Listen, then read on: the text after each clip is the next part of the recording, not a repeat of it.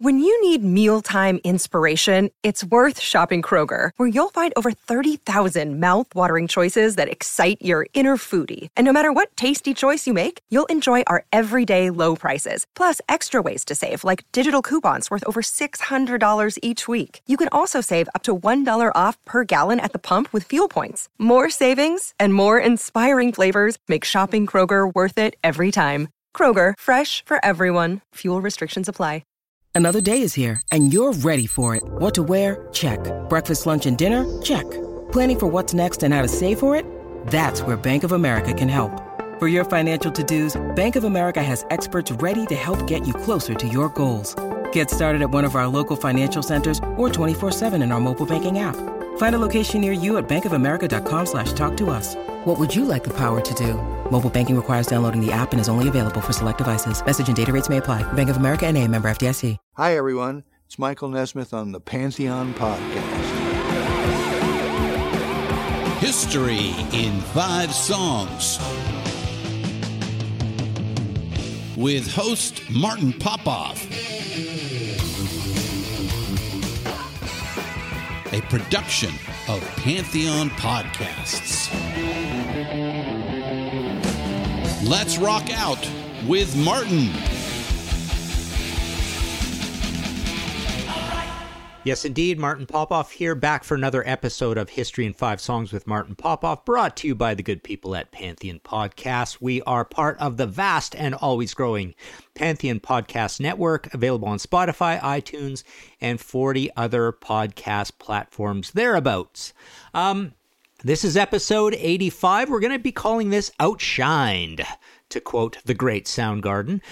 This is actually a suggestion from one of our listeners, Andrew Theo, who can always be counted on for rustling the bushes with his anti-Aussie rants, of which there is one at our Facebook page that erupts inevitably when Andrew's around.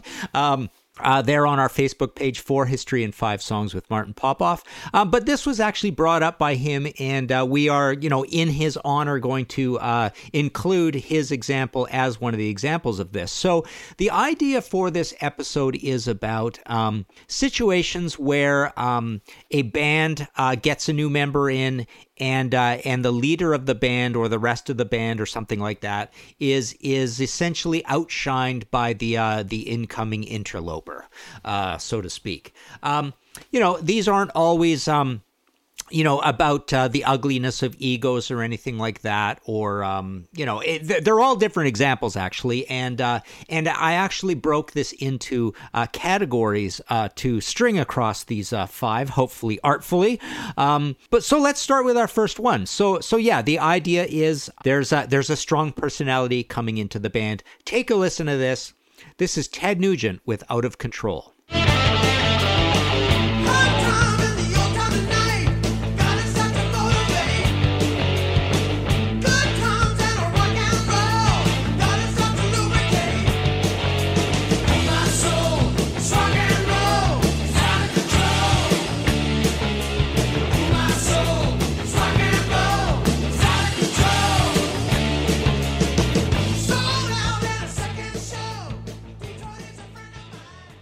All right, so this is the first one that came to mind for me when Andrew brought up this idea, because, I've talked to Ted, I've talked to Derek St. Holmes in the band about when Derek came into the band. It's actually previous to this self-titled debut that was Ted's big hit album, 1975 on Epic. But the clear-cut example of this entire episode kind of comes from this, and it is the Ted Nugent song Stranglehold, which is the biggest song off of the debut album. It's his first hit, and it gets this big career on the go. But, talk to Ted about this.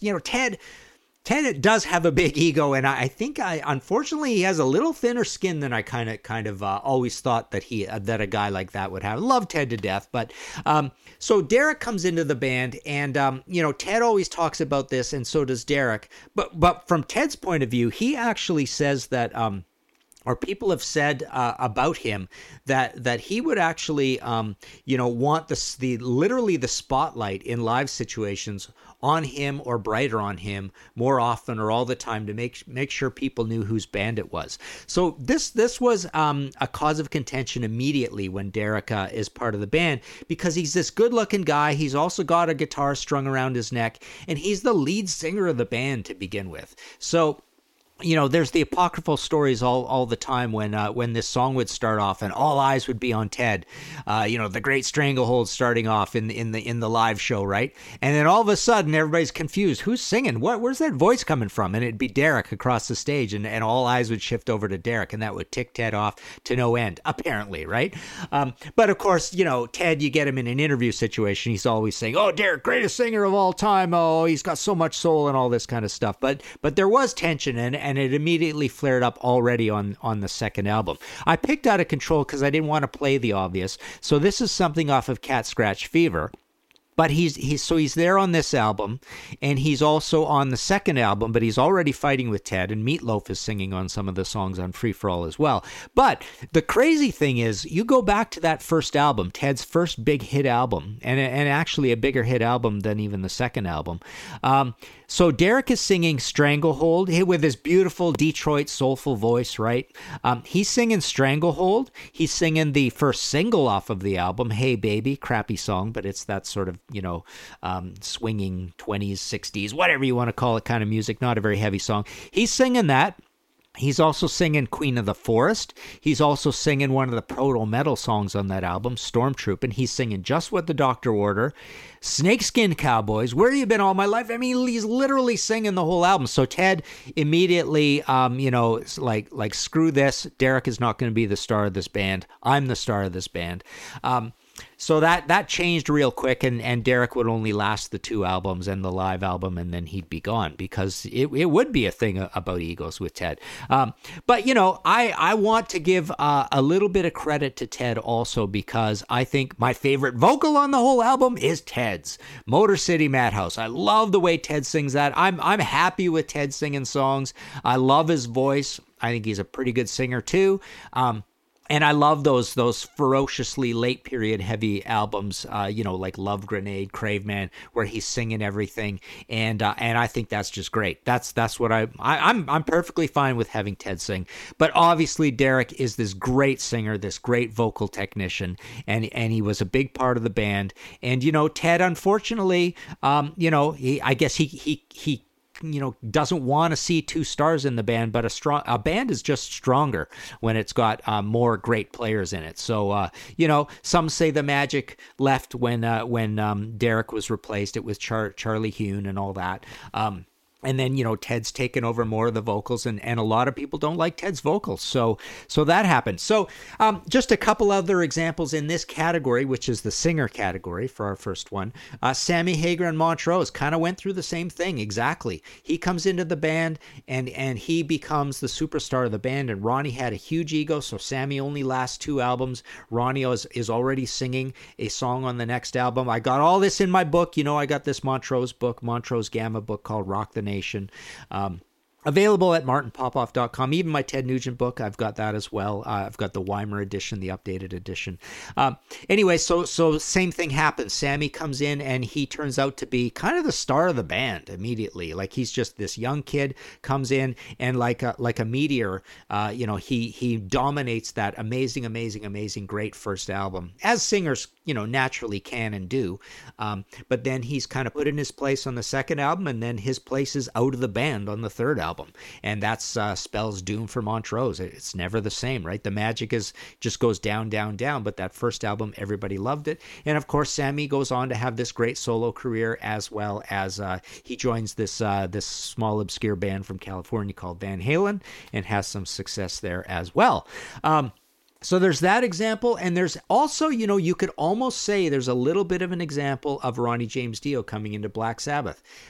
He egos start clashing there as well. Everybody's, he's got a pretty big ego, and he kind of is the star of the band again, a little bit by default. Like nobody puts Tony Iommi in a corner, of course, or Geezer. But actually, Geezer is now not writing the lyrics too, so Geezer's power has gone down across Heaven and Hell and Mob Rules as Ronnie comes into the band. But Ronnie becomes a big star of Black Sabbath. Let's face it, he changes the band. So he is a perfect example of this kind of outshined concept. And then, even more so, he goes on and starts a band called Dio, and they sell more records than Black Sabbath does. So talk about being outshined. As soon as Dio leaves the band, same happened with Ozzy also, but when Dio leaves the band, he has quite a bit of success with Holy Diver and The Last in Line. So there's our singer example. Let's move on. Number 2 example here in episode 85, Outshined, History in 5 Songs with Martin Popoff. Take a listen to this. This is Yes with Changes. Love we had has fallen, the love we used to share. You've given up pretending as if you didn't care.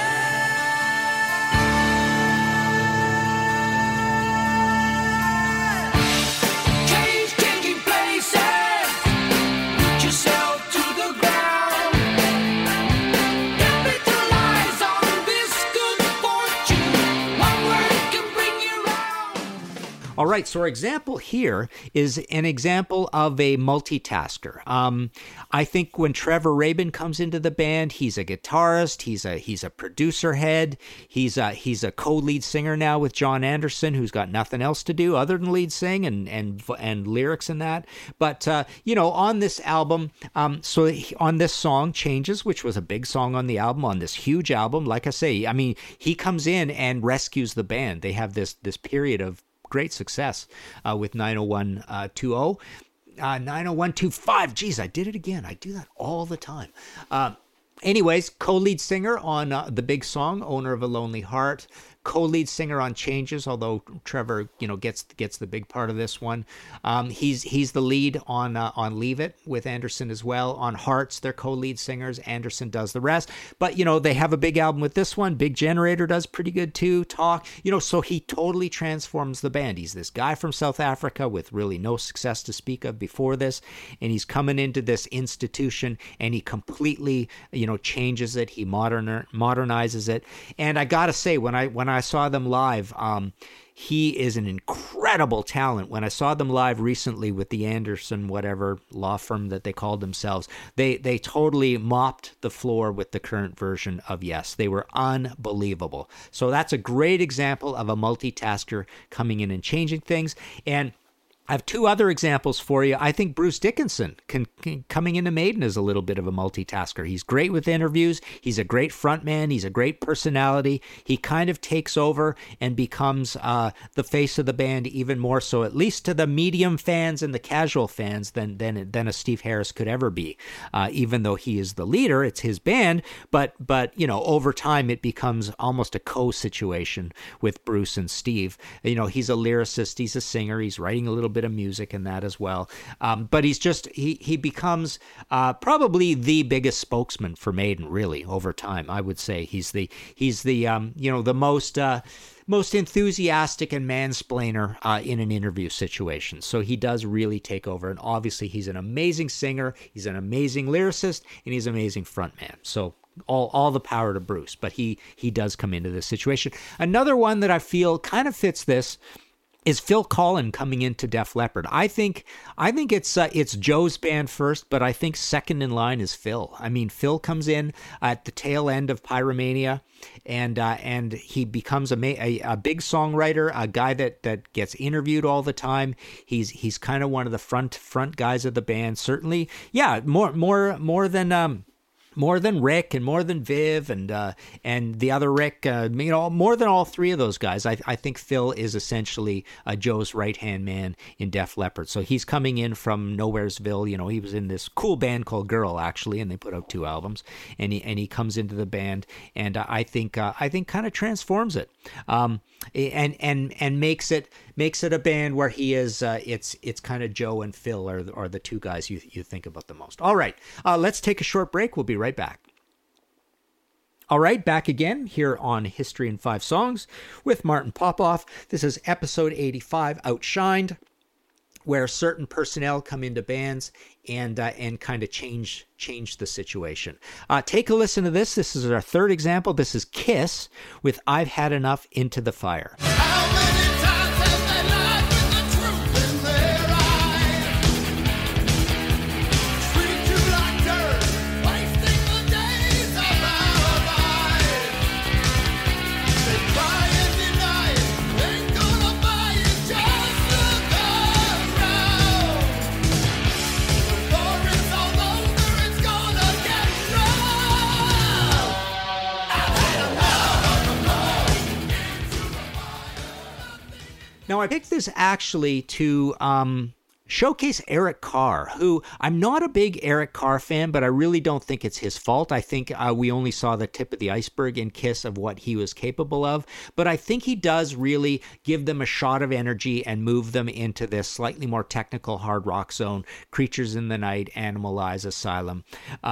So this era of the band, I think, and they, you know, for all of Gene's and Paul's making the drums simple and making the drums not the star of the band, they sure had the drums loud in this band, and that's Eric. So we're talking loud snare drum, loud bass drum. I think personally, for whatever reason, and this probably, like I say, isn't the drummer's fault, but for whatever reason, the grooves are really stiff on these Kiss albums. But I think Eric is a great example of a drummer that comes in and changes the situation, because in a lot of cases, you know, a drummer can't change a situation. And though I wanted to give a couple other examples of this, obviously when Scott Travis comes into Judas Priest, that really gives them a kick up the butt. I mean, Dave Holland is literally drumming and becoming less around, and to the point where at the end he's kind of replaced by drum machines. So when Scott comes in, this band kind of realizes they have a lot more versatility to do a lot of different things, and obviously they give him the floor to open Painkiller with that signature, you know, drum flurry, which is really nice of the guys to say, hey, everybody, like, here's our new drummer, check this out. And they become a band transformed on Painkiller, and it does well, and it does gold, and it gives them a new shot of life. Another example where this kind of happened was when Simon Phillips came into the band for Sin After Sin. This one was suggested on the Facebook page by Nathan Carson. And by the way, I picked Yes Changes over my other examples because I wanted to give tribute to a good buddy of mine, Jeb Wright. That was his suggestion. Jeb had Classic Rock Revisited for all those years, like a legend in the business, and did all these great interviewer. He did all these great interviewers at the site, but that was his suggestion on that one.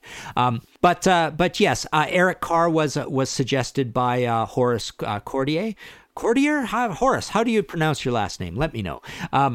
But yeah, Nathan Carson came up with the idea of Simon Phillips, and that is a great example as well, because you know, the drumming was not a big feature of Rock-a-Rolla or Sad Wings, but the drumming is a huge feature of the Sin After Sin album. Everybody remembers those fast grooves and those jazz fusion things that this young, you know, curly-haired 18 years old or so, Simon Phillips came in and applied to Judas Priest.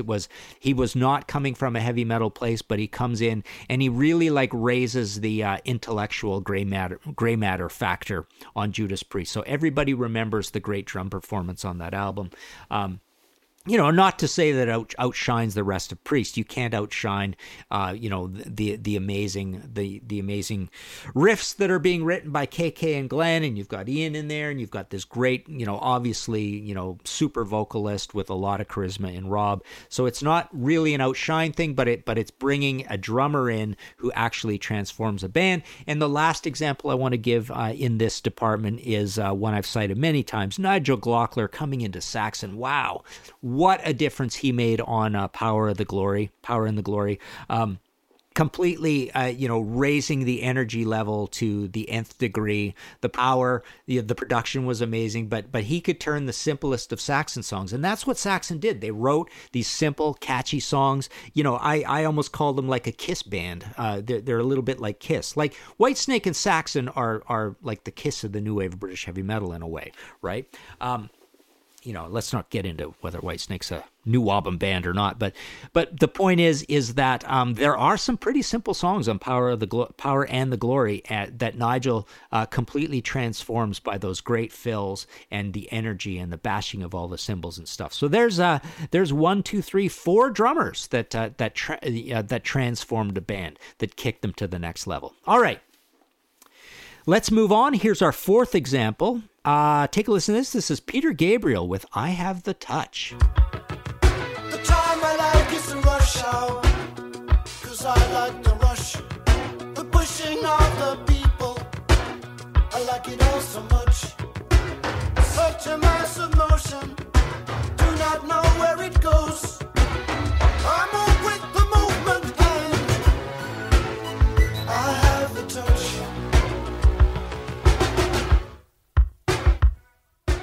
All right, now I picked this one to represent the idea of a band transforming, or outshining the leader of the band, the guy with the name on the tin. In this case, it's Peter Gabriel, of course, but he assembles this band of amazing musicians that have so much personality behind what they do.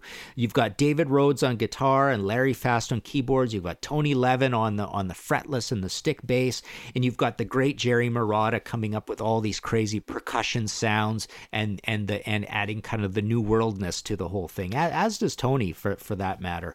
So this isn't a case of the band outshining Peter Gabriel particularly, because Peter Gabriel is awesome. He's a great singer, lyricist, frontman, everything. The whole concept is him. It's just shows the greatness of his hiring practices, that he can bring on a band like over time, over those first or those self-titled Peter Gabriel albums. He becomes less and less conventional. You get to Melting Face, and it's pretty unconventional. But then you also you move into Security, that this album is from, and Security / self-titled, and the kind of the world music futuristic elements from Melting Face are pronounced on here, and you get kind of a unified sound. I'll never forget at Lee's Palace here in Toronto, I got to go see his band without Peter Gabriel, and met them all, got their autographs, all that stuff, did interviews. They were super guys, but so they went out on tour as I can't remember what they called themselves, but it was essentially Peter Gabriel's band without Peter Gabriel, and you really got to see the great personality that they added to this situation. All right, and our other example that I wanted to mention here, and this is a faithful listener as well, Steve McNary came up with this one, David Lee Roth's band. So David Lee Roth leaves Van Halen, and he hires a band of complete, fireworks, firecrackers, pyrotechnic dudes in a bass player in Billy Sheehan, in a drummer, an amazing drummer in Greg Bissonette, and Steve Vai, who had quite a history before him, and he's a big noisemaker and squonker and everything. So his whole band is being very active behind Dave, and you could say that in a sense, again, no one outshines David Lee Roth. I mean, literally, he's probably the most extreme example here of somebody who can't be outshined. But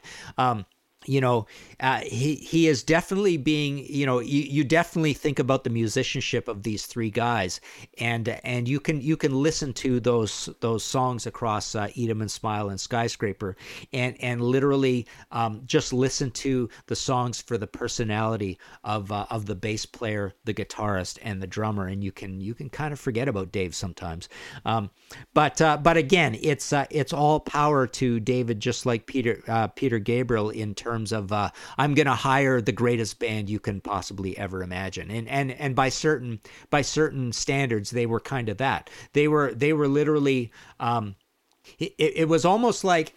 In hair metal, it's sort of known that you have to have a guitarist that's a virtuoso, but David just said, let's turn everything up to 11. Let's make my entire band virtuosos, and yet we're a hair metal band. So that was kind of a cool thing that he did.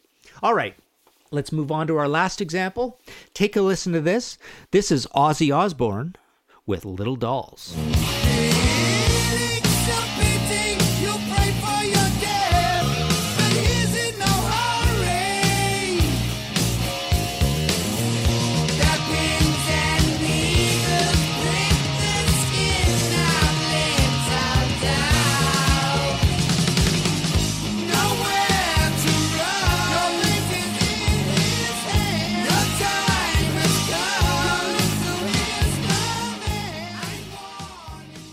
All right, so this was the example, suggested by Andrew Theo, because, like I say, he's really got a bone to pick with Ozzy, and he will pick it if you give him a chance, and he does. Just check out the Facebook page.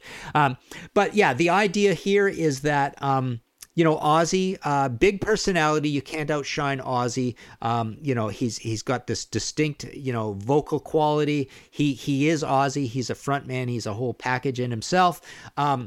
And the band does famously amazing, but instantly you get this nobody coming into this band, this little skinny guy from LA in Randy Rhoads, and all of a sudden you've got a guitar hero that there's 2 stars in the band, really, at this point.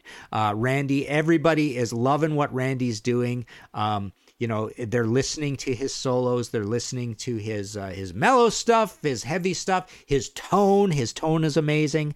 This kind of overdriven thing, how they kind of like leave Bob Daisley and Lee Kerslake kind of in this interesting mid-rangey background feel, but the production is really cool too. That's kind of the cool thing that helps Randy become a star too. But he definitely does become a star in this band. So it's a great example of being, Ozzy being kind of outshined by this guitar player. And then obviously there's always, there's always this thing with egos in the band. It's a touchy thing with Ozzy because he's not exactly writing the lyrics and he's not writing the music, and what is Ozzy doing, blah blah blah, and there's all these lineups changing. So Sharon always has this tough job to keep, hey, the name on the tin is Ozzy Osbourne. He's the most important person here. So there are problems when these other guys become stars, I suppose, somewhat.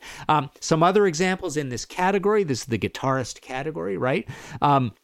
We've got, suggested by John Mahoney, a listener, Robbie Blunt in the Robert Plant Band. Again, Robbie becomes somewhat of a star across those first 2 albums. He's Robert Plant's new right-hand man, Jimmy Page, right? Doing these amazing, beautiful, beautiful acoustic things. A real mystery man. He comes in with not a lot of history, just some sort of obscure bands that had albums out, and he goes to obscurity. He just vanishes off the face of the earth once he's out of the band. You've got Steve Bellows suggested John Sykes in Whitesnake. Perfectly good example again.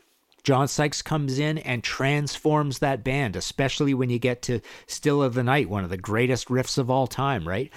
So you've got this, and you've got egos again here. David Coverdale's got an ego. John Sykes has got an ego. They start fighting immediately, and it's drama to the end in this band. But John Sykes really becomes a second, he's a good-looking blonde-haired guy with a square chin, right?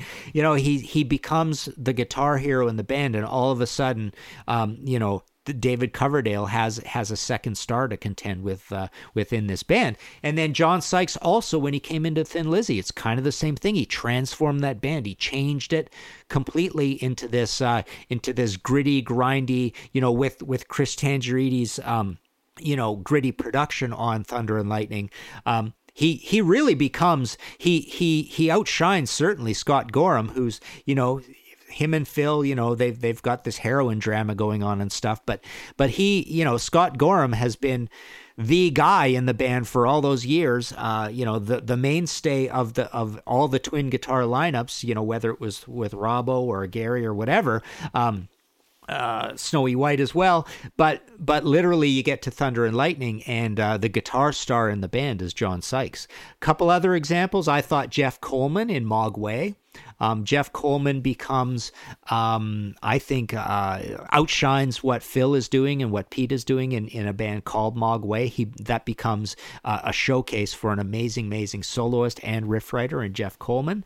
And to stay on point with that, when Michael Schenker came into UFO, same thing kind of happened. All of a sudden, this band has a guitar hero. He's this young German guy, good-looking dude, bit of an enigma, and all of a sudden, who is the star of this band now?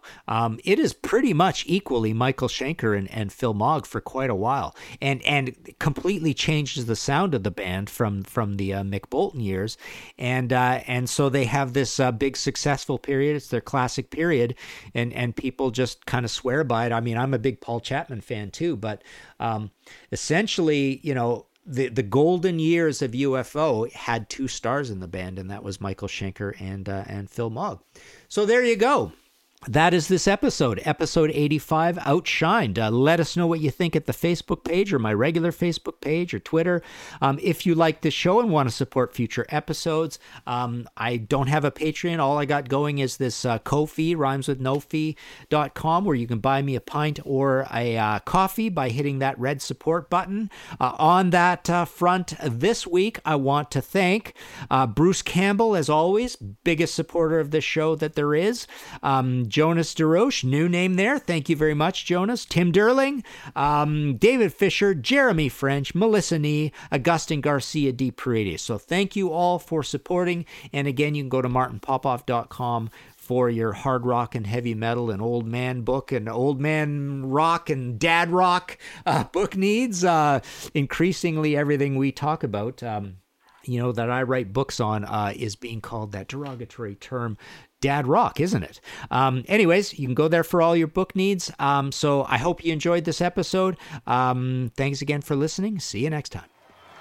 Find all of our shows, notes, social, and links at www.pantheonpodcast.com or wherever you listen to great podcasts. All songs can be found for purchase on iTunes, Spotify, or Google Play. Please purchase these great and important tracks. Find us on Facebook at the RNRAP.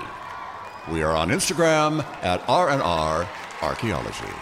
Tweet us at RNR Archaeology.